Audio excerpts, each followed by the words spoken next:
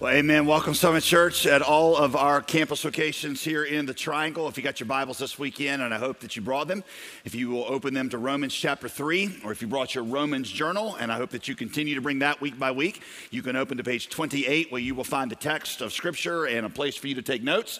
And if you have the official CSB Study Bible I'm preaching from, it's on page 1153, if that's helpful for you at all. That's where you can find Romans chapter 3. One of the things that I think I most enjoy about parenting, now that I've done it here for, 15 years, is that I'm getting, my kids are getting aware of how to anticipate the objections they know that I'm going to have to whatever request they're making of me, so they go ahead and include the answers to those objections in the original request. And so they'll be like, Dad, I want to go to a friend's house. And I know I've been a jerk to my siblings all day long, so I just went up there and reorganized my sister's closet and put all her shoes in alphabetical order. And I know you're going to say something about my homework, but Dad, I've already set my alarm for 4 a.m. tomorrow morning to make sure that I get up in enough time to finish it up before school.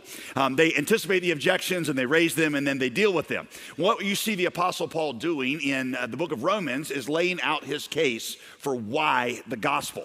And Paul's been doing this for about 2 decades at this point in his life, and so he's very aware of the objections that people are going to raise to the gospel. And so along the way, he will raise the objection, he will voice it, and then he will spend some time addressing it. He begins in chapter 1 by showing that all mankind has a problem. And that is a deep inner rebellion that corrupts every one of our relationships. When he goes into chapter 2, he anticipates an objection that's going to be raised by religious people, particularly religious Jews. He knows that they're going to say, well, yeah, Paul, of course, man, those Gentiles, that just means people who aren't Jews, those pagans, man, there's some really messed up people, that is for sure, but not us. No, we were raised on the Bible. We were raised on religion. We got the Word of God. We've got the heroes of the faith. We've got the temple. We're different.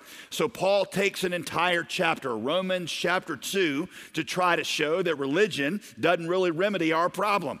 In fact, in many ways, religion just makes our problem worse. Now, I know that a lot of times people get confused when they hear a church leader, whether it's the Apostle Paul or whether it's somebody like me. They get confused when they hear us rail on religion.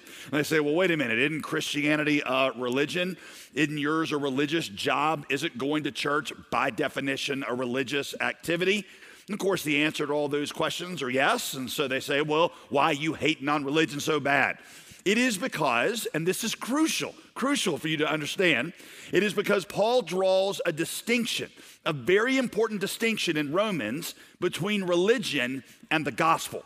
Let me introduce you to a chart that should have been there on your seat when you came in at your campus. I had a little fight with the production team this week because I wanted to get this printed for you and give it to all of you, and they informed me that we had already way overspent our budget in just producing the Romans journal. And I told them that you were worth the extra expense to get this copy for you, and so you can see who prevailed, and so it's there on your seat, and so make sure you enjoy this because it really did cost me a lot of capital with them. But it is a chart that will go through the difference between religion and the gospel. This is a chart that originally, most of the stuff comes from a guy named Tim Keller, but I think it's really helpful in understanding what Romans is trying to teach you. He's trying to teach you that there is the gospel, which is the power of God, and then there's this man-made substitute for it, and they're not the same thing. Okay, so let's just walk through this. By the way, let me give you a little heads up. Some of this might be a tad bit dense, and you might be like, oh, I need to think about that one for a while. That's why I'm giving it to you to take home. Okay, so for right now, I just want to walk you through it. Later this week, you can have it, you can meditate on it until you understand it, okay? Religion operates off this premise.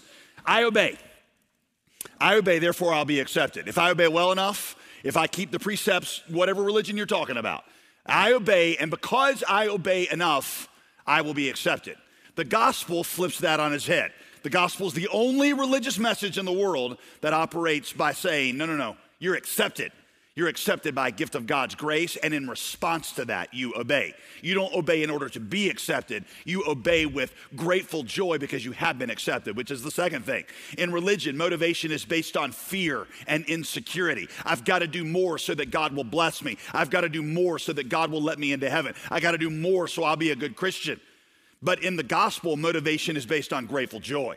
I obey because God has made me this and because I love him and I want to please him. It's totally different. In religion, I obey God in order to get things from God. If I do enough, he'll give me blessing. But with the gospel, I obey God to get God, to delight in God, and because I just want to resemble him, and I want to live my life as a loving response to him. In religion, when circumstances in my life go wrong, I get angry at God or myself, since I believe, like Job's friends, that anybody who is good deserves a comfortable life. So when things go wrong, I'm like, well, God, what's wrong with you? Or maybe what's wrong with me? But see, with the gospel, when circumstances in my life go wrong, yeah, I struggle. I mean, nobody wants stuff in their life to go wrong, right? I struggle, but I know that all my punishment fell on Jesus. So I know that whatever's happening in my life, it's not because God is paying me back for anything, because God paid Jesus back for everything in my life. And that while he may allow this suffering for my training, he will exercise his fatherly love within my trial, and goodness and mercy will follow me all the days of my life, and all things are working together for good. That's the difference. In religion, when I'm criticized, you get criticized sometimes, right?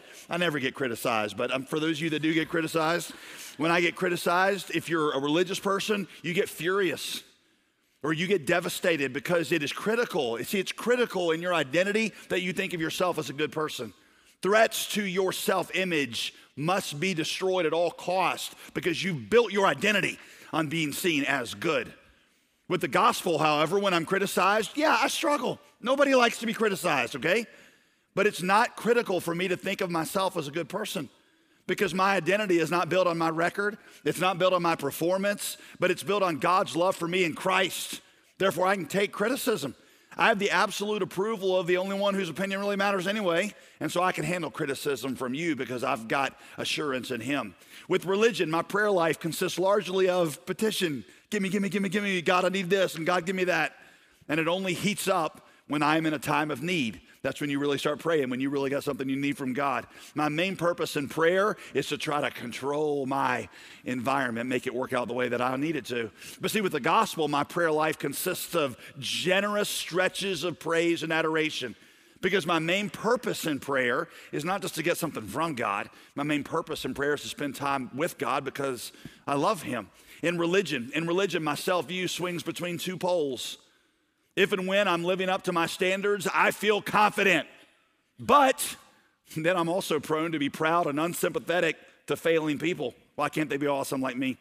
If and when I'm not living up to my standards, however, that's when I start to feel insecure and inadequate. That's the other pole. I'm not confident. I feel like a failure.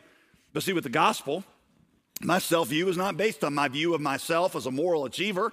In Christ, I am simul justus et peccator. And I know if you haven't boned up on your Latin recently, you don't understand what that means. It is simultaneously, I am a sinner, but I'm also accepted in Christ. I am righteous at the same time. I'm sinful, but God has declared me righteous. I am so bad. I realize that Jesus had to die to save me, but I'm also so loved that he was glad to die to save me. That leads me to deeper and deeper humility and confidence at the same time. Those are two qualities that never go together anywhere else except for the gospel. Deep humility and deep confidence. Usually they're kind of at odds. But in Christ, I'm humble and confident at the same time. I'm neither swaggering nor sniveling. In religion, my identity and my self-worth are based on mainly how hard I work or how moral I am. And so I got to look down on those I perceive as lazy or immoral. I disdain and feel superior to the other, whether that's the other religious or the other race or the other political party. I just feel like the other is not as good as me. The gospel means that my identity and my self-worth are centered on the one who died for his enemies, who was excluded from the city, the community for me. I'm saved by sheer grace. So I can't look down on those who believe or practice something different from me because I was the outsider when Jesus saved me. Only by grace, you see, I am what I am. I have no inner need to win arguments. With religion, since I look to my own pedigree or performance for my spiritual acceptability, then my heart manufactures idols. It might be my talents, my moral record, or my personal discipline, my social status, whatever. I absolutely have to have these things because they serve as my main hope. They serve as my main meaning, my happiness, my security, my significance. Whatever else I may say I believe about God, these are the things that I got to have, and these are the things that I pursue. With the gospel, well, yeah, I got many good things in my life. I love my family. I love my job. I have spiritual disciplines I work on, but none of those good things are ultimate things to me. They're good things, but they're not God things. None of them are things I absolutely have to have. So see, there's a limit. There's a limit to how much anxiety, how much bitterness, how much despondency, despair that they can inflict on me when they are threatened or they are lost. That is the difference between religion and the gospel. The gospel, Paul says, which is the message that because you could not save yourself, God sent Jesus to die in your place and save you. That is the power of God unto salvation. Religion, on the other hand, is a man-made substitute that stands in the way, and rather than remedying the problem of our sin, it actually makes it worse. You see, the core of our sin is this sense of pride, rebellion, and independence from God. That's the core of our sin. Pride, rebellion, and independence from God. Religion caters to those things. And if anything, it just makes those things worse. So now as we round the corner to come into chapter 3, Paul hears in his head another objection raised by his Jewish readers. So what he does in chapter 3 is he stages a mock argument, where he plays both sides of the argument. And he says, well, here's what the Jewish person would say, the religious person, and then here's how I respond. This mock argument, he pictures the Jews standing there with their Hebrew Bibles open, saying, well, wait a minute, Paul, are you saying that all this is worthless? I mean, wasn't it inspired by God? How could it be worthless if it was inspired by God? Are you saying that all those stories about Abraham and about Moses and Daniel and David and Queen Esther, they were all of no benefit, and that we should unhitch ourselves from these stories? Or the way we might say it today, you might say to me, well, wait a minute, JD, are you telling me that growing up in church was no advantage? You're telling me that teaching my kids to be religious, maybe even paying thousands of dollars for them to go to a Christian school, you're saying that that's all worthless, maybe even harmful to them? By the way, the fact that you and I feel ourselves having this objection shows that we are reading the Apostle Paul correctly. I've noticed a lot of people seem to try to soften up what Paul is saying throughout Romans. Like, well, Paul doesn't think that religion is actually that bad. But Paul intends to make his case against religion so strongly that he brings you to this question, which is why he has to stop to deal with it. So the fact that you and I have this objection too, you're like, well, we must be reading it right.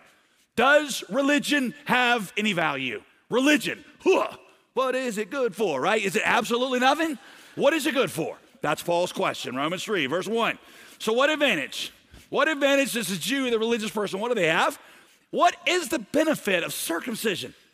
Oh, Paul's answer? Well, considerable in every way. First, they were entrusted with the very words of God. It is true. God himself inspired this book, these stories, word for word.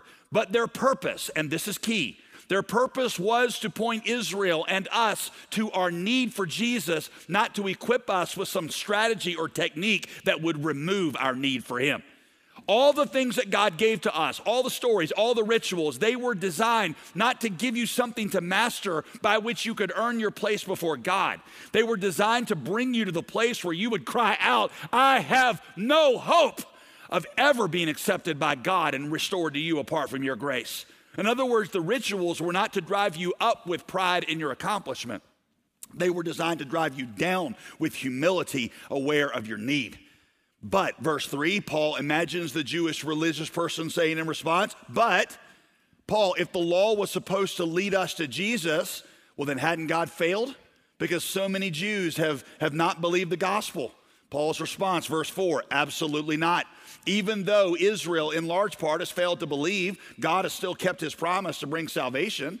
In fact, God took Israel's unbelief and has turned that into an opportunity for Gentile salvation. Because the Jews in large part walked away, that created this open space for Gentiles, non-Jews, people like you and me mostly, to be able to come into this and to experience salvation. So what Paul says, verse 3, is God took Israel's unfaithfulness and used it as a way to show even greater faithfulness on his part. Well then, the religious person responds in verse 5, if Israel's rebellion led to Gentile salvation, and that was all a part of God's great plan, how can God still be angry at the Jews? Weren't the Jews just playing their part? Paul's answer, verses 6 and 7, that's a stupid objection. because God will judge each person for their own unbelief and rebellion. How God's sovereignty works through human choices to accomplish his purposes is indeed a mystery. It is. But the fact that it's a mystery does not remove the fact that God will always hold us each accountable for our own choices. Well, you get that, right? I mean, sovereignty is a mystery, but you get that even in the midst of sovereignty that we're responsible. I was traveling back on a trip I was on, trying to get back. Supposed to be back in plenty of time because I had to speak at NC State, North Carolina State, to about 2,000 students that night. And so I had plenty of time in my travel schedule, but my airline, Delta, which I think is one of the better airlines for whatever it's worth, my airline, I was riding through Atlanta because that's always where you go, and Atlanta is where all my dreams and hopes go to die, that airport. And so I'm there, and we're pulling out. It's looking good. We're on the tarmac. We're in line when the pilot comes on and says, there's something wrong with the plane. I remember it being relatively minor in my mind, something like the toilet not being able to flush correctly or something like that. I mean, we could get there. We could still get there. It was like a 44-minute flight or something. And so he's like, but we have to get it fixed until, we can't take off until it's fixed. And evidently, the only tool that can fix this problem is located in Madagascar, and they're going to have to send a plane over to get it, and we're just going to have to pull off the side of the tarmac and wait till they get there with the tool to fix this thing. I exaggerated that last part, but that's what it felt like, because we had to pull over for, it was probably 2-3 hours that we just sat there waiting on some tool to come and fix this little part of our plane. Well, eventually I figured out I was not going to be able to make it back on time, so I called up a friend, and I was like, hey, I'm not going to be there tonight. There's 2,000 students that are going to be in this place, and somebody's got to speak to them. Can you pinch hit for me? Well, my friend was able to do it. He goes in. The reports I get back is he just did an unbelievable job. Just preached a great message. I remember hearing about people coming to faith in Christ that night. They ended up hearing a much better sermon than had I actually made it back. So now in retrospect, it seems apparent to me that God was sovereign in having my plane get delayed so that my friend could preach a better message for me. And I recognize God's sovereignty, but does that remove Delta's responsibility in the debacle? Should that repair guy, who was apparently taking a 3-hour nap and ignoring all of his text messages, should he suddenly declare himself some sort of spiritual hero for making this happen? No, I can still be frustrated at Delta, which is, again, among the better of the airlines, in my opinion. I can still be frustrated at the inefficiency of their repair process. In other words, I can say, God is sovereign, but Delta is still responsible. Amen? That's what Paul says here. But more on that in chapter 9. This little section is just supposed to be an appetizer of what he's going to spend like 3 whole chapters getting into in Romans 9, 10, and 11. Okay? So Paul ends this little imaginary Q&A. He ends this little imaginary Q&A with his fellow Jews by concluding, verse 9, what then?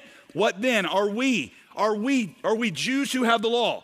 Are we really any better off in our hearts than Gentile sinners? Not at all. For we have already charged that both Jews and Gentiles are both under sin. Romans 1 and Romans 2. As it is written. Now what Paul does next is he compiles a list of quotes from Old Testament Hebrew scripture sources that talk about the depravity of man.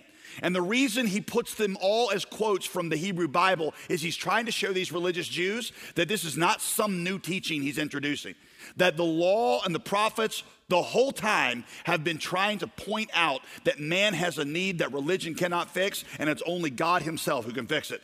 So he begins this list of quotes by quoting from Psalm 53, there is no one righteous, not even one. Righteousness here refers to our legal standing before God.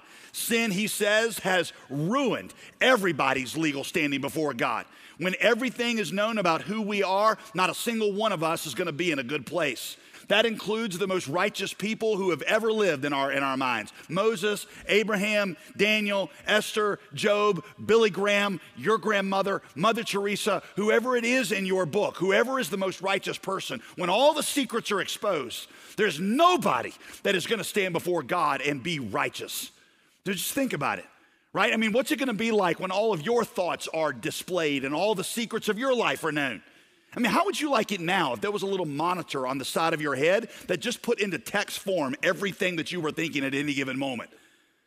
Right? What would that be like if people knew what was in your mind? What's it going to be like when all those thoughts get exposed? He said, that's what's coming. The day's coming when all these secrets are exposed. I had a friend, his name was Daniel, and when he was in the 7th grade, he said, I was a part of a big family. We had like 6 kids in the family. So, it was 8 people in my family. We go to the Olin Mills. You remember back when you used to get family pictures of Olin Mills? They always said you wear the same sweater and you'd lean on each other and stuff. But we didn't have like digital pictures back then. So you didn't take like 1,000. You took a limited number.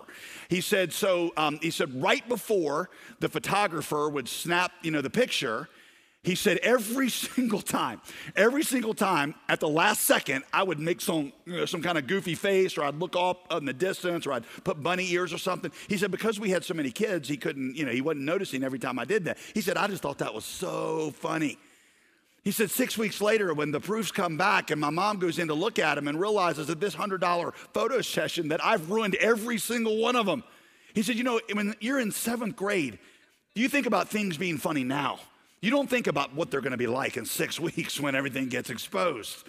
What Paul is alluding to here is there's a day when that kind of moment happens where all the things that we thought were done in secret are fully told and fully exposed. And on that day, nobody's going to stand there and say that they are righteous. There is no one righteous, no one who has ever been born in the world except for Jesus Christ. Nobody has ever been righteous, not even one. There is nobody, he says, verse 11, who understands. Sin has corrupted our minds. We saw this in chapter 1. Our self-centered hearts warp our ability even to perceive the things of God. I've told you before, think of it like the bigot whose prejudice against a certain group of people causes him to look at every single member of that group in a distorted way. He can't see the virtues. He can't see certain people for who they are because he's so bigoted against this whole group of people. In the same way, our sin makes us distort and corrupt the truth about God.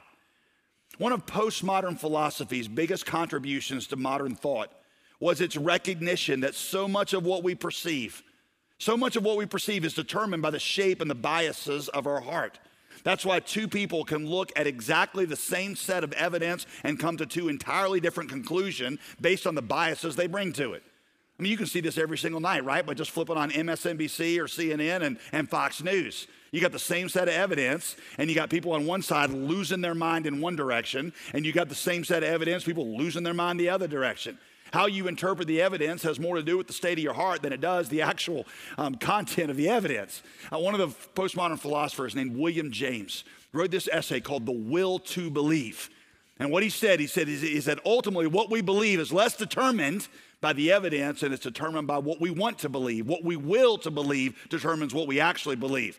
Now, postmodern philosophy patted themselves on the back for this great discovery about human nature. Romans 1 has been saying that from the beginning, right? What we see about God is more determined by the shape of our hearts than it is the evidence for God. It's not that our ignorance of God gives us hardness of heart. It's that our hardness of heart makes us ignorant of God. Sin warps our minds so that we are unable, naturally speaking, even to understand the things of God. And because of this, he says, there is no one who seeks God. Nobody has ever sought God. Nobody, naturally speaking, even wants to know the true God. We all run from him. Now, at this point, I can hear what you're saying. You're like, no, wait a minute. Surely Paul goes too far here. Nobody seeks God? I mean, I know people who aren't even Christians and they don't go to church, yet they are sincerely searching for the truth. And what about people from other religions? I mean, I know some very sincere Muslims who are really passionate about knowing God.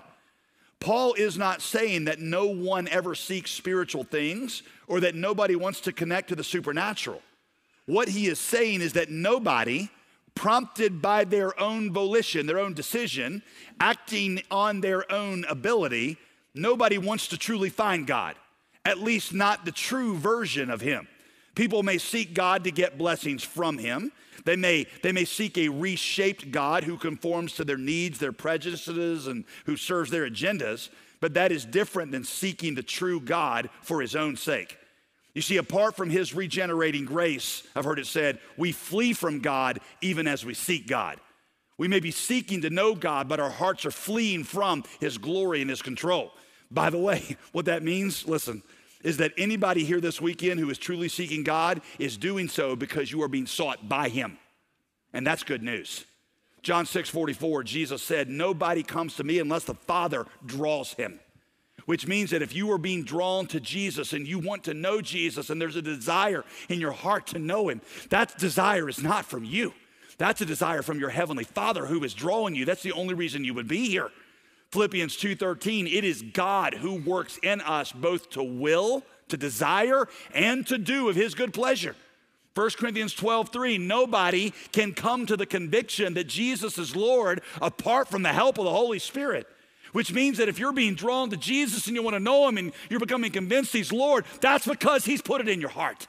And that's because he's after you. And that's why he brought you here. That's why he introduced you to that person, put you through that situation. You see, even as I'm saying this, it's making sense to some of you. You're like, well, that's where these questions come from. And that's why these troubles have been happening. And that's where all this stuff that seemed random to me, God has been drawing me. He's drawing you. That's what you learn from that. Apart from his special regenerating grace, all have turned away. All alike have become worthless. This, which again is a quote from both Isaiah 53 and Psalm 53, is the essence of sin. We've all turned away from God's truth, and each of us has sought our own way because we all preferred our way to God's. Listen to me. There is one central lie that has propelled our rebellion since the Garden of Eden. One suspicion, one doubt born in unbelief that has led to all the disaster of the human race. It is the lie that echoes in the heart of every teenager, the heart of every college student, the heart of every young adult. And that lie goes like this. I think my way is probably better than God's. I know that he created everything. I know that he's God. But when it comes to making decisions for my life, what's best for my life, I think I'm probably smarter than him. And I think my way is probably better. That same lie continues to echo in the hearts of businessmen and women in their quest for ambition. It echoes in the hearts of husbands who are dissatisfied with their marriages. It echoes in the hearts of empty nesters who are trying to decide what to do with this next chapter of their lives. It resounds in the hearts of educators and homeschoolers and CEOs and retirees. And that lie is simply, my way is probably better than God's when it comes to choices for my life. Paul says there's nobody. There's no one who does what is good, not even one. Now, again, you're like, wait a minute, surely, Paul, this is an overstatement. Nobody does what is good. I mean, what about the Marine who is not a Christian, who doesn't believe in God, but throws himself on a grenade to save his buddy? I mean, he's not a Christian, but that's still a good deed, isn't it? Or how about the woman who sacrifices everything to get her kids out of poverty? Or she works 3 jobs and just scrapes by so that she can give her kids a shot at a life that she never had a shot at. Aren't those genuinely good things? Well, yes, they are, but 2 things you got to consider here. First, the Bible only considers a deed good if it is pure, not just in form, but also in motive. I've shown you that if we do good deeds to try to bolster our self-image or reputation, or we try to do our good deeds to earn blessing from God, then even if our deeds are good on the surface, they're not really good because they're inherently selfish. Right? I mean, you get that, right? I mean, you ever had somebody be really nice to you, and then it turns out they were only being nice to you because they wanted something from you? You've had this happen, right? My wife and I, early in our marriage, we didn't have any money like most newlyweds, but we really wanted to go on vacation. So we took one of those too good to be true offers where you could go down to one of those timeshare places and they give you like 3 days at the beach. All you do is sit through this little presentation, right? And you're thinking, it's too good to be true. It is too good to be true. So you get down there, and I'm telling you, when we got down there, they were so nice to us. I mean, oh, Mr. Greer, we've been waiting for you to come. We have your room prepared. Do you like dark chocolate or do you like milk chocolate? Oh, your wife is so lovely. It's just, hey, how can we take care of you? How do you like your towels full? I mean, just everything was just waiting. We felt like kings and queens. Then we go to this little presentation, right? They go into the presentation, and man, we sit there, and I was like, I mean, for an hour, I kept telling the guy, I'm like, man, I'm not hiding anything from you. I promise. I ain't got no money. I got no money. You can't milk this turnip. I couldn't do this if I wanted to. It took me an hour to convince the guy that I was telling the truth. And eventually, I could see it when it clicked that I really did not have any money. I mean, it was like somebody flipped a switch in that dude. He just stands up from the thing. He's like, whoa, I think your checkout time was 30 minutes ago. Our staff's already taken your stuff and dumped it out on the lawn, and here's a couple trash bags for you to get it. You got 30 minutes to be off our property, right? It was apparent. Maybe it wasn't that bad, but it was apparent that all this hospitality was not because they liked us at all. It was because they wanted something from us. They wanted us to sign a contract. So if we are doing good to get something from God, whether that's blessing or eternal life or whatever, that's an inherently selfish motive, and it's not really good. A deed is only good in God's eyes if it's motivated purely by love for God and others with no self-interest at all.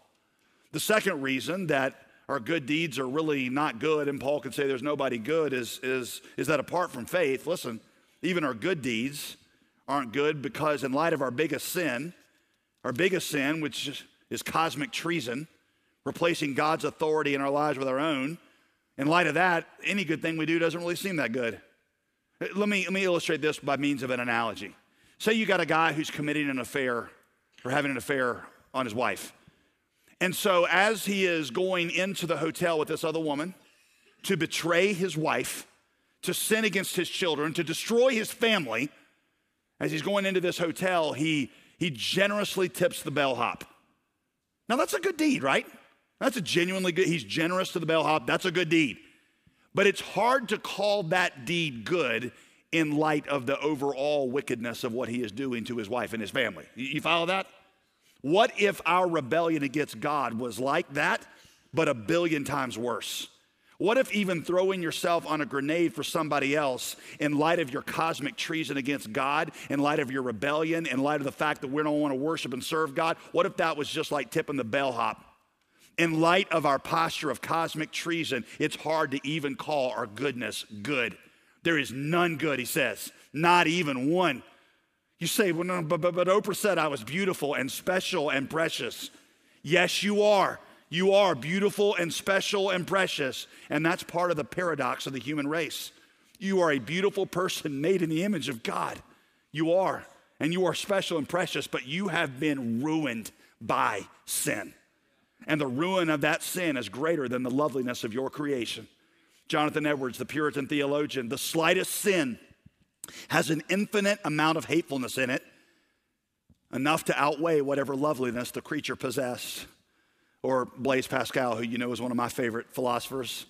What a contradiction man is. On the one hand, judge of all things. On the other, a stupid earthworm. A depository of truth and a heap of error. The glory and the refuse of the universe. I'm waiting for this to come out on a Hallmark card because I'm going to buy it for everybody that I know. Verse 13, their throat is an open grave. They deceive with their tongues. Viper's venom is under their lips. Their mouth is full of cursing and bitterness. Everybody look at your neighbor right now and say, he's talking about you. He's talking about you. And he's talking about you. Okay, he's talking about all of us. Y'all, the place that our corruption most reveals itself, listen, it's probably in our words. Jesus said that our words uttered in private are the best indicators of what is actually going on in our hearts. So how about this, church person? Why don't you consider your speech just from the last week? What you've said to yourself, and to your family, and to your close friends. And why don't you see if those words are not filled with gossip and impurity and slander and anger and boasting and half-truths? Our words carry about the stench of death that comes from that open grave we call our heart. They're like, well, I'm just supposed to follow my heart. You should not follow your heart. You follow it into the grave is where it'll take you. Jesus said that by our words alone, we will be condemned. Verse 15, their feet are swift to shed blood. Ruin and wretchedness are in their paths. The path of peace they have not known. You're like, all right, finally, one that doesn't apply to me. I mean, I've never been part of a murder troupe. The point is that we all have a natural reaction to get violent when people get in the way of what we want. Right? I mean, as long as we got what we want, we're peaceable. But let somebody else get what we want. Let them take the promotion. Let them get the recognition. Let them get the boyfriend that you feel like you deserve. Let their kid get the honors that you want for your kid. And you don't respond with excitement and gratefulness for them. You don't respond with contentment and the blessings God has given you and trust in his good plan for your life. No, you struggle with hating that person. You struggle with hating that woman. You struggle with despising that man and wishing harm on him. That's why your ears perk up when you hear somebody point out something bad they've done or criticizing them, because you love to hear those who are your competitors criticized. That's all what he's talking about right there. Finally, verse 18, there is no fear of God before their eyes. That just kind of sums it all up. We don't recognize God's size and his goodness or importance in our lives. When he says there's no fear of God before our eyes, what he means is that God and his authority are just not that big of a deal to us. We may recognize that it's out there, but what's a really big deal to us, what's important, what dominates our thinking is our needs, our desires, and our agendas. That is what the big thing is in our heart. This, ladies and gentlemen, is what Paul says is the description of your heart from your Hebrew Bible. So verse 20, is it any surprise that nobody will be justified in his sight by the works of the law? It's only the knowledge of sin that can come through the law. The purpose of the law, Paul says, is not to correct sin. The purpose of the law is to reveal sin. The law was supposed to function like a mirror that just reveals to us how sinful we are. By looking into the mirror of the law, I'm supposed to see the shape of what my heart is supposed to look like and then be dismayed on what my heart actually is like. I'm supposed to read, for example, Commandment 9, thou shalt not lie. And I'm supposed to realize that my heart should love truth so much that I would never be tempted to bend truth or twist it to gain personal advantage. I'm supposed to look at Commandment 7, thou shalt not commit adultery. That's supposed to show me that I should love purity so much that I would never dream of committing some kind of sexual act with somebody who's not married to me because I love purity more than I love any kind of sexual urge. And I would just want to do things God's way. Commandment number 10, thou shalt not covet. That shows me that I'm supposed to be so satisfied with God, so trusting of his plan in my life that I don't get jealous when somebody else has something that I think that I want. But I don't know about y'all, but I read just those 3 commands and I think, well, my heart isn't like that. My heart's not like that at all. That's what Paul means when he says it is the knowledge of sin in your heart. That's what the law's purpose is. It is to reveal to you. It is to make you know the sin that's in your heart. The law just shows us how messed up and spiritually rotten our heart is. Or I've heard it described before like an x-ray. It's like an x-ray. A friend of mine, he said his daughter went to a birthday party at one of those we hate kids and want to see them die trampoline warehouses, where you send them to jump for a while. And he said my daughter, who's normally very tough, comes up and she's got fighting back tears, and she's like, Dad, I heard something pop when I landed on my shoulder, and says, so we could tell something was wrong. We took her to the emergency room. We got her x-rayed, he said, and sure enough, she popped her arm out of socket, and they're gonna have to do all this stuff to get it, everything taken care of. He says, what was amazing though, is he says, that x-ray, I saw the price of that x-ray. That x-ray was absurdly expensive, and it didn't fix anything. All it did was show the problem, right? You think paying that much money would fix it, but you gotta do something else to fix the problem. The law is like the x-ray, that's all it is.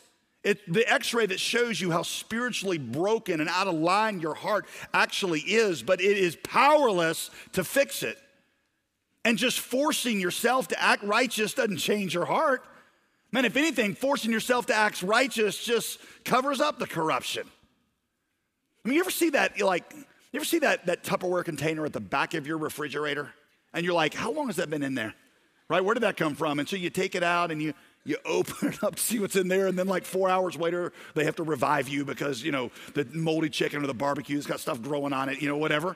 When that happens, do any of you say like, well, what we need is some good stout barbecue sauce. Enough barbecue sauce, we cover up the taste of that rotten meat, and that thing's gonna be just fine. Right? Nobody says that, right? Except for a group of probably a dozen Chapel Hill guys right now who are like, what's wrong with that? That's kind of how we roll. Most of us don't do that because you don't want to cover up the corruption. You got to get rid of the corruption, and covering it up doesn't change the fact that it's corrupt. All the law does is it sweetens up your behavior without actually changing your heart. God created us to be so naturally righteous in our hearts that we wouldn't need a law to do what was right. We would instinctively do what was right because we desired to do what was right. I don't need a law to do the things that I love. You never have to command me to eat dessert. Never. I don't need any commands. I just do that instinctively. You never have to command me to take a nap. Never have to command me to kiss my wife. I love to do those things, so there is no law required. The only time the law is required for me is when my heart wants to go the wrong direction. Growing up, my granddad used to have pigs. I go up and, when I spend time with him, he'd go take me out with him to go slop the pigs, is what he always called it. Slop the pig. Now, nobody ever showed me a recipe for slop. I don't think there is an official recipe because it's basically just like trash and rotten food and the stuff that was in the Tupperware container in the back of the thing. You put all that in this big bucket, and it is the nastiest smelling stuff you could imagine. But man, those pigs, they love it. And we'd carry it out there and carry it out there. And sometimes, remember, he'd have to put it down and go get something from the barn. Not one time did he ever have to say to me, now, JD, you are not allowed to eat that slop. He didn't have to say, I wouldn't touch it. If he told me to touch it, I wouldn't do it. Now, those pigs, though, I mean, they're behind the fence, but they can smell it. And they're pawing the ground, and they're trying to get at it because they love it. That fence is required to keep them from doing the thing that they love, but because I naturally hate it, you don't have to have any restraint between me and that because I wouldn't choose it even if I had the opportunity. God doesn't want spiritual pigs in heaven who only avoid the slop of sin because they're afraid of what God will do to them if they do. God wants people in heaven who love righteousness and find the slop of sin disgusting. And so they wouldn't do sin even if they had the opportunity. They don't need a law to do that. It's in their nature. It's why we say that God is not just after obedience. God is after a whole new kind of obedience, an obedience that grows from desire, an obedience where you do righteousness because you crave righteousness, where you seek God because you love God. That is what the gospel is trying to produce. Listen, you understand that sin is not so much an action as it is a condition. Many people only think of sin as bad actions that we do, stealing and lying, but Paul's analysis here is much more devastating. The sin that we commit is because of the heart that we possess. Look at the words he uses in chapter 3. They're much more about the heart condition than they are the life action. He says that your hearts are open graves. You're filled with viper's venom. You have mouths full of cursing and bitterness. Those actions we do are merely symptomatic of our hearts. It's like being sick, right? You're not sick because you show symptoms. You show symptoms because you're sick. You don't have the flu because you cough and sneeze and run a fever. You cough and sneeze and run a fever because you have the flu. In the same way, we're not sinners because we sin. We sin because we are sinners. And what we say and do with our mouths and do with our hands is just a symptom of the rottenness of our hearts, which is why religion cannot fix us. But now, apart from the law, the righteousness of God has been revealed, attested to all along by the law and the prophets. This, Tim Keller says, that word but is one of the biggest transitions in the whole Bible. God is going to change us. God is going to make us righteous. But it's not going to be by the commands of the law. No, it's the righteousness of God. It's through faith in Jesus Christ to all who believe. We're not going to be made righteous by doing anything. We're going to be made righteous by something God did for us and by believing that Jesus kept the law in our place, living the life we were supposed to live, dying the death we were condemned to die in our place. Believing this, Paul says, connects you to the power of God. It is the power of God into salvation because in it, he said, the righteousness of God was revealed. I told you the greatest thing about that righteousness was that God's righteousness is not a standard that we have to obtain, that he will one day hold as our standard and judge us by. The righteousness of God in Romans is a gracious gift that God gives to all those who believe and trust that Jesus did it in their place. And when they believe that, God implants in their heart resurrection life that begins to transform them into his image. And that is available to all people, Paul says, Greek, Jew, Gentile, religious, irreligious, young, old, black, white, rich, poor, bad sinner, religious sinner. They're all alike. They're just sinners. And they're going to believe that if Jesus died in their place and rose from the dead, then he can give them righteousness based on his record. And he can give them resurrection power based on his resurrection. And then he turns to the Jews and he says, hey, this was attested to the whole time by the law and the prophets. Go back and read your Bible. This is not something new I'm introducing. This is what God was trying to say through the whole Old Testament. Right? Jewish people, he would say. I mean, it was what God was saying, for example, through Abraham, when God told Abraham to sacrifice his son. But at the last minute, God revealed that there was this ram caught in the thicket, and the ram was offered in sacrifice instead of Isaac. See, that ram was like Jesus, who would one day be slain on the altar for you so that you could walk free. What God was trying to show you through the Passover, when they had to take a lamb and kill the lamb and put the blood on the doorpost of their house so the death angel would pass over. See, that was a picture of what Jesus was going to do when he came as the Passover lamb. He was going to shed his blood so that when his blood was put on the doorpost of your heart, God's death angel, his death sentence would pass over you. It's what God was trying to show them in the wilderness when he told Moses Moses to strike the rock so that water would come out and it would slake their thirst in the midst of this wilderness. See, that was a picture of how one day you would wander in the wilderness of sin and God would strike Jesus with his wrath, and out of his broken body and resurrection would come eternal living water that would satisfy your soul and cleanse you forever.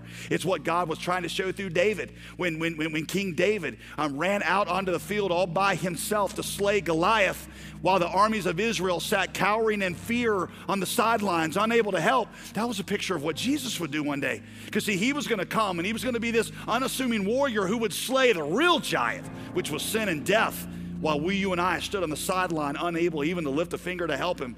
It was what God was trying to say through Isaiah when he talked about a suffering servant who would come, who would be wounded for our transgressions and bruised for our iniquities. It was what Hosea was trying to give you a picture of when he was this ever faithful husband pursuing his ever unfaithful bride. That was going to be Jesus, who was going to come after you. And even when you put him on a cross, he was still going to say, Father, forgive them. You don't know what you're doing. Hey, this is not something new I'm introducing to you. This is something that God told 3,000 years ago through all these different authors. There's been one message, and that is you can't save yourself. God's got to do it. That's why Jesus' name in Hebrew is literally Yeshua. God is salvation. The salvation you're looking for is not found in the law. It's not found through your effort. It's not found in religion. It's found in God alone. So blessed is the person who has made God his refuge and his strength. That's not just talking about crises that you have in parenting.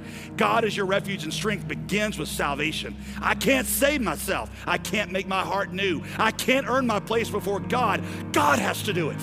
And God did it in my place. He lived the life I was supposed to live, died the death I was condemned to die, and all I could do was receive it as a gift. And through faith, I was made righteous. Through faith, I was made alive. Through faith, I was made his. Through faith, I am made new. Here's the question. Have you ever received Jesus as your Savior? Have you ever exercised that faith that Paul is talking about here in the book of Romans? Because see, to receive him, listen, the biggest obstacle for people to receive him, you got to admit the problem. You got to be honest about the messed up state of your heart. You got to be honest that your heart is broken beyond repair. You got to be honest that the sentence of death is over you, and rightfully so. You've got to admit that you are condemned and in need of grace. But see, y'all, that is the one thing that most people will not do. That's why Billy Graham used to say, what sends most people to hell is not their sins. What sends most people to hell is their good works. Nothing stands anymore between you and God but your good works. Nothing can keep you from Christ but delusion about your goodness. From the delusion of thinking that you got good works of your own that can satisfy God. No, friend, to come to Christ, all you need is need. All you must have is nothing. But most sinners cannot part with their virtues, their goodness, which is why a sense of goodness sends more people to hell than sin does. He came into his own. He came to the religious Jews, and his own would not receive him because they didn't recognize their need. But as many as received him, John 1:12, to them, Jew or Gentile, to those who received him, to those who recognized how badly they needed the Savior, it was to them he gave the power to become the children of God, even to those who believe on his name. They were born not of the will of flesh, not of blood, not of the will of man. They were born of God, because God is the author of salvation. Have you received the offer that he has for you? It's got to be taken with humility, but it's there for you if you want him. Why don't you bow your heads, if you would, at all of our campuses. I'm talking about a personal moment with Jesus Christ. I'm not talking about getting religious. I'm not talking about growing up in church or confirmation class or baptism or walking an aisle or signing a card. I'm talking about you opening up your life to Jesus. The Bible says it requires two things. They're really the same thing, but from two different angles: repentance and faith. Repentance means you recognize that Jesus is Lord, not you. And from now on, you'll follow his way, not yours. Faith means you recognize that you couldn't save yourself, so Jesus did it in your place. And you believe that he did what he said he did when he died and rose again. If you have never received Jesus personally, you can do it right now at all of our campuses. You can do it right now through our podcast, through those of you that are live streaming. You can do it right now by saying to Jesus something like this. You can even use these words if they come from your heart. Jesus, I know that I'm a sinner, and I surrender my life to you right now, fully and completely. Say it to him. I surrender to you right now, fully and completely. And Jesus, I believe you died in my place. I receive your offer to save me.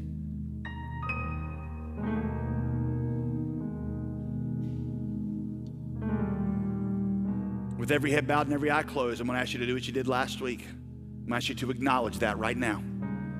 I want you to slip up your hand right now and say, today, this weekend, I prayed that prayer for the first time, or first time I understood it. I prayed that prayer. I'm receiving Jesus as my Savior. Just hold your hand up. Hold your hand up real high. Don't be embarrassed, whether I can see you or not. Keep your hands up for just a second. Father, I pray for every hand that is raised right now. God, I know that you brought them here for a purpose, and I know that you've got a whole plan for their life, so give them the courage to follow this onward into full discipleship.